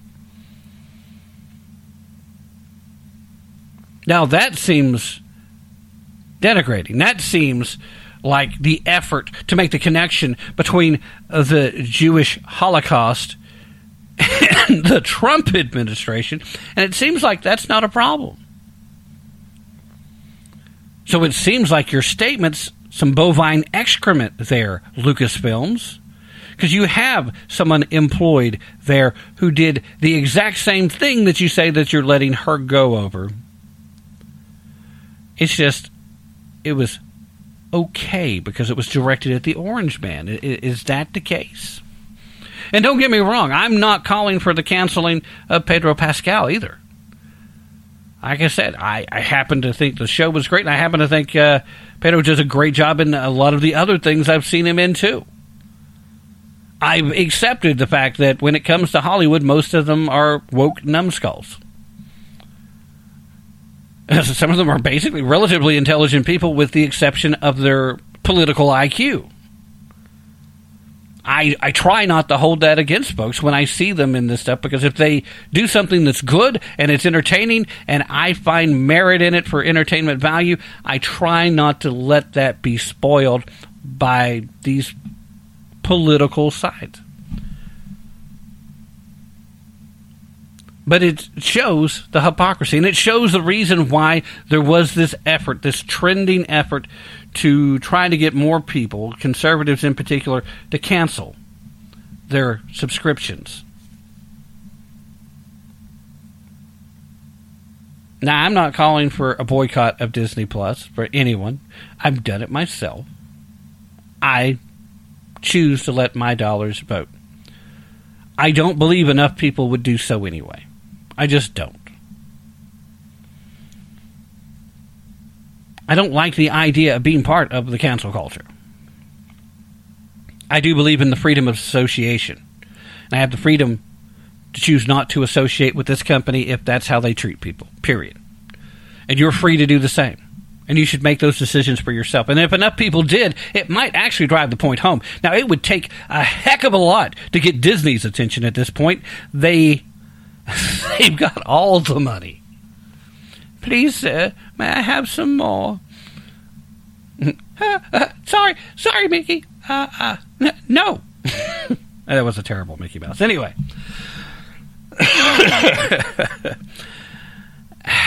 It would take a hell of a lot to get their attention. It would.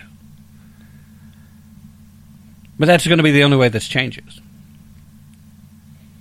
A heck of a lot of people are going to have to stand up and get noticed. You're going to have to start speaking out against it. We're going to have to. But the case isn't, should we cancel our subscription to Disney Plus? The case is, Disney, we have a right to exist. We have a right to have a political viewpoint that's different from the ones that you feel are okay to express. This is the United States of America, and by crackies, if we can't allow differing viewpoints to exist, then we don't exist anymore as a nation. But whether you want that to be the case or not, we do have a right to exist, and we should be demanding that Disney and Nike and any other company out there to acknowledge the fact that we have a right to have a different viewpoint.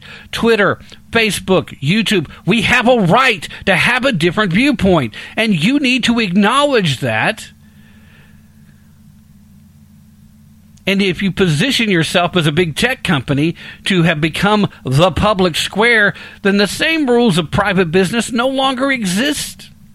They don't apply to you anymore. If you become the place, if you become the water cooler, and that was your plan all along, then you accept that role, and you should accept the fact that the government's willing to give you protections from editorial decisions. Then stop being an editor. Stop being a publisher. Just be the platform.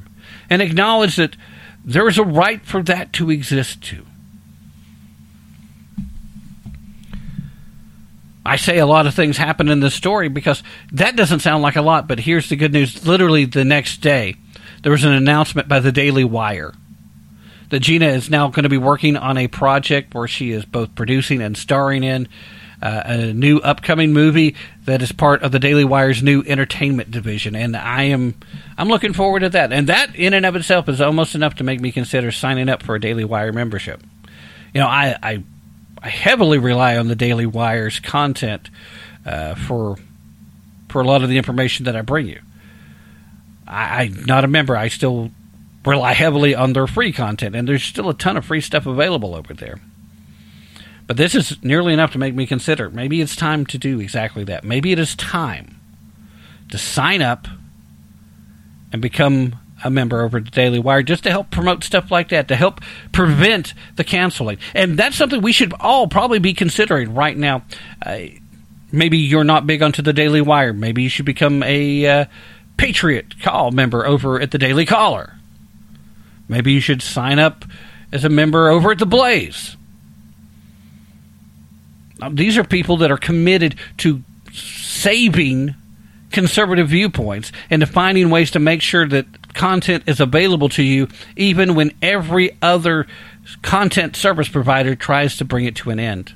Now, that's not cheap, but we do need to start deciding what's most important to us. Maybe if you're listening to this rebroadcast on one of these great radio stations across the country that does so, you should consider a small investment to help them continue. Small contribution there. Maybe you should make a direct contribution to this show. If you like me enough, you can go to Tap Into the Truth. That's TAPP intothetruth.com. And there is a place where you can make a donation, and you can send cash through PayPal, or you can send through coin payment, cryptocurrency if you like. But throw some support. Help preserve conservative thought, and help push back against the cancel culture by helping these folks who have organization and infrastructure to help prevent cancelization of people who simply expressed some freaking common sense.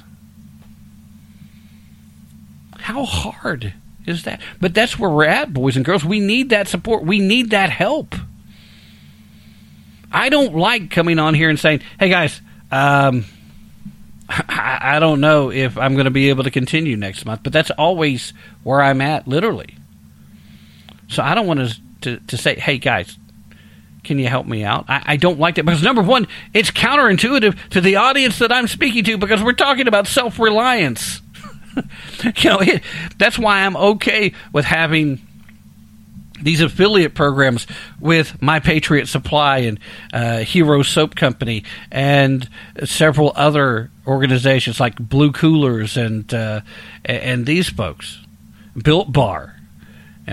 Some great products that I have affiliations, and I really don't mind that route. And I ask you to listen to the show on Spreaker and listen to the show on these other platforms where you'll have to sit through an ad because those people are then in turn sending some money that way. I don't mind that because that includes a partnership standard, and it's a very small amount of cash I'm getting there. I hate saying, guys, I could use some direct help. But we are always at that point, every single organization. So you sign up for a membership, you get some value there. Sign up at the Daily Wire. Sign up at the Blaze. Sign up at the Daily Caller. Whatever it is that you feel most important to support and that you can. We're at that point, ladies and gentlemen.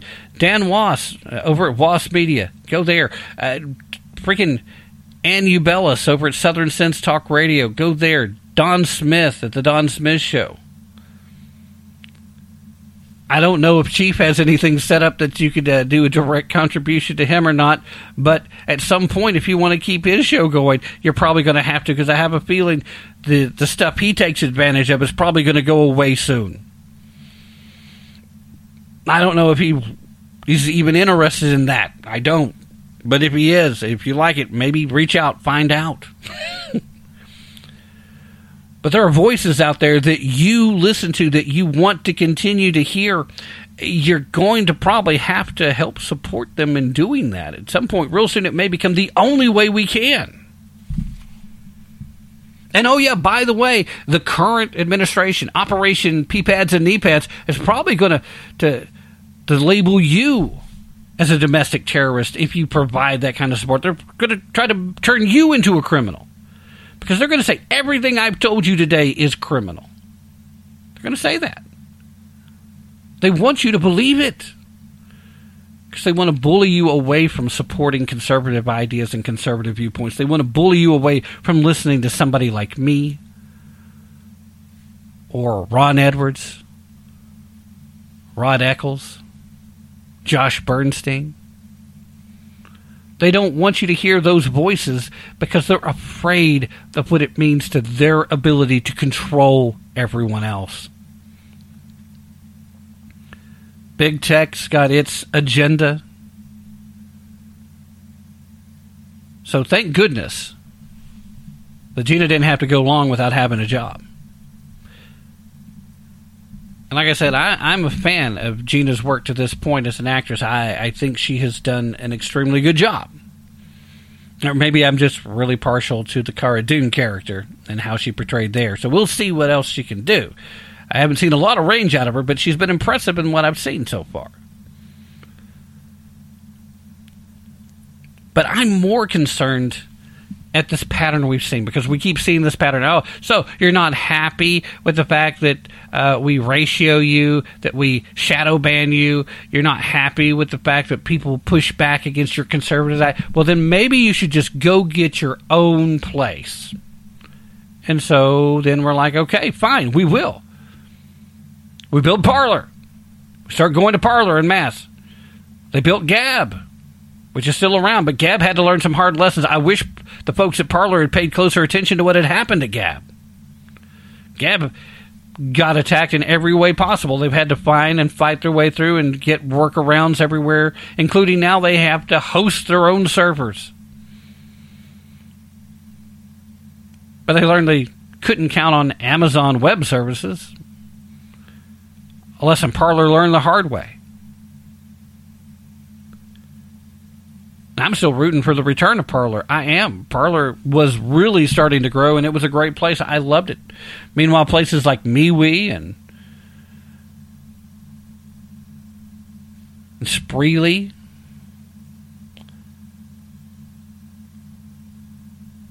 Tipistry, Minds.com.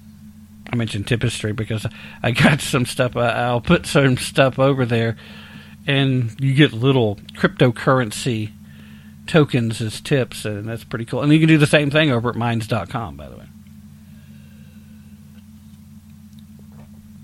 If you're looking for alternatives to YouTube, BitChute and Rumble both are really good alternatives. Rumble's still up and coming. It's getting the same kind of attention that Parler did previous to its shutdown. They're good places for people to go. And at the end of the day, it comes down to this. Who's doing the best job? Who speaks to you the loudest? Show them some support. Even if all you can do is send them an email thanking them for what they do, then do that. Because it's good for us to be reminded that there are people out there that are not only just enjoying what we're saying, but that support the fact that we continue to fight to say it. Because otherwise it gets to be such a burden. It gets to be so hard sometimes, and not just the regulation, but sometimes like this internet issue that I've been fighting recently. It's enough to make me say, well, why should I bother to keep trying? It's like, let's just take a break. I can take a break for a while. But right now, the craziest things are happening. Now, I've blown way past the halfway point here, and I knew I was going to do that some while, but I do still need to try to get in some Edwards Notebook, a Veterans Tip of the Day, and a Dan Wasbet. So before I don't have time at all to fit that in at this hour, let's go there.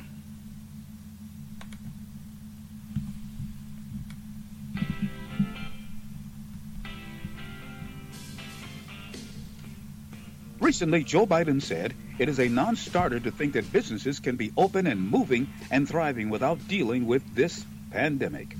Hello, I'm Ron Edwards. On today's page from the Edwards Notebook, unfortunately, Joe Biden and his fellow comrades have no interest in a strong United States economy or supporting policies that work best for we the people as sovereign individuals or our nation overall. Completely shutting down small and medium-sized businesses in places like California, New York, and Michigan did not stop the spread of the coronavirus one iota. In fact, shutdowns of small businesses while allowing massive businesses like Sam's Club and Costco's to stay open only made a bad situation much worse. The right thing to do would have been to allow businesses to stay open, and for those people who are sick with the coronavirus to simply stay home or go to hospital if they need to. That's the way it's always been when dealing with pandemics and flu seasons throughout U.S. and world history. Someone please tell Joe Biden that destroying the economy does not a scamdemic cure make. I'm Ron Edwards. Check out the RonEdwards.com. Ron Edwards, the new voice of America. Sponsored by the Tri-County Liberty Coalition. Welcome, I'm Dan Perkins with your songs and stories for soldiers, veterans, tip of the day. Many veterans have been in the hospitals throughout the pandemic without the ability to see family or loved ones. As a result, depression is on the rise. Here's your veterans tip of the day. Go to songsandstoriesforsoldiers.us and click on the donate button to contribute an MP3 system to a veteran. You can help fight depression. Go to songsandstoriesforsoldiers.us. This has been your veterans tip of the day. We often find ourselves arguing statistics with anti-gun people, but let's put the conversation into perspective. I'll give you some stats, but also expose the anti-gun left's real motives for gun control. First of all, don't you think that anyone who really wants to save lives would focus their attention on an area where the most lives are lost? The gun grabbers like to use the number of 30 to 40,000 gun-related deaths per year. But if we take out suicides, which are 60% of those gun-related deaths, which, by the way, are not reduced by the absence of guns, and we take out law enforcement-related deaths, in other words, good guys killing bad guys, we're left with about 14,880 gun-related homicides. But here's where it gets interesting. The majority of those gun-related homicides are gang-related. So let's say we didn't have the gang problem we have in this country. The number of gun-related homicides shrinks to 2,976 per year in America. Here's another interesting fact that the anti-gun left doesn't want you to know. The majority of gang-related violence occurs in Democrat-run cities across this country that are highly gun-restricted, by the way, and often allow violent illegals safe harbor. What that means is good people living within those cities are denied their right to protect themselves against the human violence that Democrats encourage with their bad policies. Now let's compare that to some other things that the anti-gun left could be working on if they really wanted to save lives. Drunk driving takes almost 11,000 lives per year in America. 47,000 lives are lost per year in America due to suicide, bipolar disorder and schizophrenia being two of the leading causes of suicide, not guns. But one of the biggest causes of preventable deaths in America is abortion.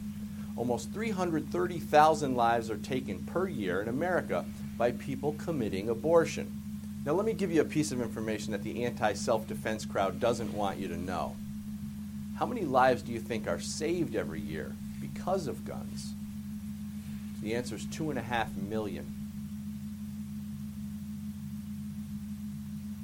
Every year in America, 2.5 million lives are potentially saved by the use of firearms. Now, this doesn't necessarily mean good guys killing bad guys. This most often means just the mere presence of a gun deters a bad guy. And 46% of those lives saved are women. This is a study that was done by Gary Kleck, a Florida criminologist, and backed by data from the CDC. So why do you think the gun grabbers never share this information? Well, some would argue that they don't really care about saving lives as much as they care about disarming their fellow citizens and preventing them from independently protecting themselves and their families. Gun control is a top-down method that puts government in charge of the lives and safety of people under the guise of public safety. It's the first step in stealing the freedom our founders fought for. The anti-left has already decided that they are willing to give up their freedom to government. The problem is, they can't have their government-controlled utopian society unless you get on board. And real Americans are clearly not getting on board. Gun control is a way of forcing you into dependence, whether you like it or not. Now, we're never going to cure the evil in the hearts of killers, but we can stop them.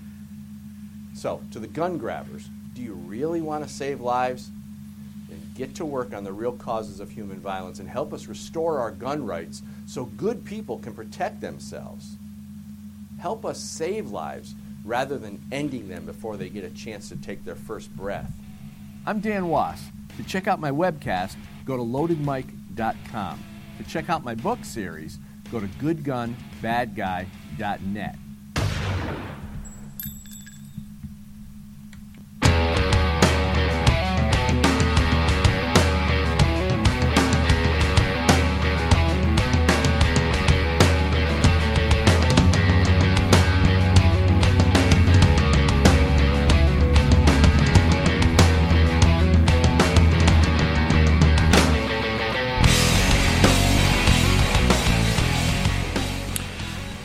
All right, ladies and gentlemen, I am back. Thank you so very much for staying with me through that very brief break. We, of course, continue to do all those wonderful things that must be done if we're going to save the Republic. And that's bringing you forceful information, truthful information, and, maybe just scaring a few leftists here and there along the way. Because we all know they are very scared of a few basic things like true patriots and the truth. If you skim past their lies, you delve past their false narratives, and you really get to the heart of the matter, you find out all kinds of crazy stuff. Like maybe the Lincoln Project might have just been a big old scam for a bunch of grifters, something that I would have talked about today if I was doing a third hour, which sometimes I do when I'm pre-recording, but I've got too much stuff I've got to get to. So I'm going to have to kind of leave things right where it's at for today. But before I do that, I want to thank each and every one of you for listening. As always, I greatly appreciate it. Thank you so very much for being here. And as always, let me remind you, please, please, please, whatever else you do, don't take my word for not one little bit of it. I want you to put some time, some energy, some effort, build some actual equity and get to know exactly what's happened. Do not take anybody's word for it. Don't take mine. Don't take the other guy's word for it. And, be prepared to, most importantly, use your brain if you really want to tap into the truth. In the meanwhile, you guys out there, stay safe, stay healthy, and be smart, even if it kind of goes against your nature. I'm out for now. Hopefully, we'll get together soon. Have a great weekend, everybody.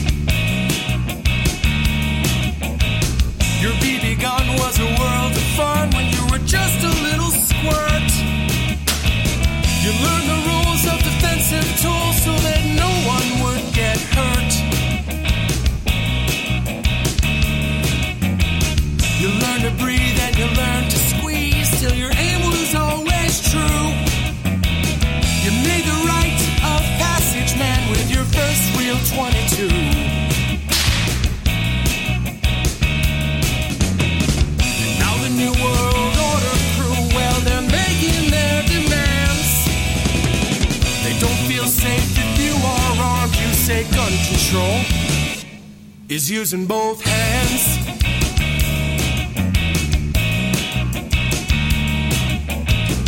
Founders knew the Second Amendment was the final one to keep, to hold our other rights intact so we never become sheep.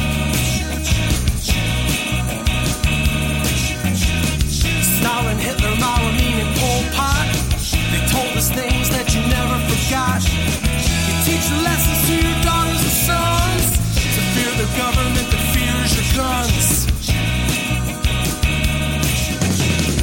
Now the New World Order crew, well, they're making their demands. They don't feel safe if you are armed. You say gun control is using both hands.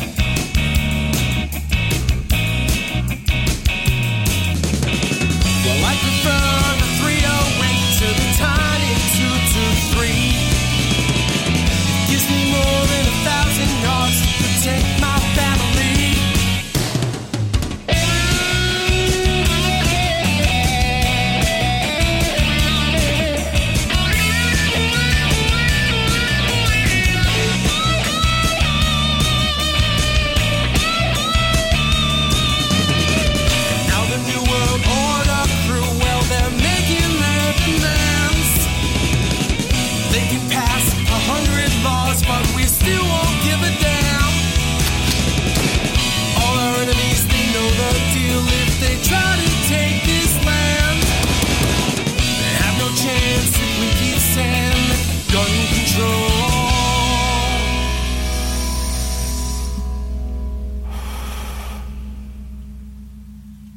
is using both hands.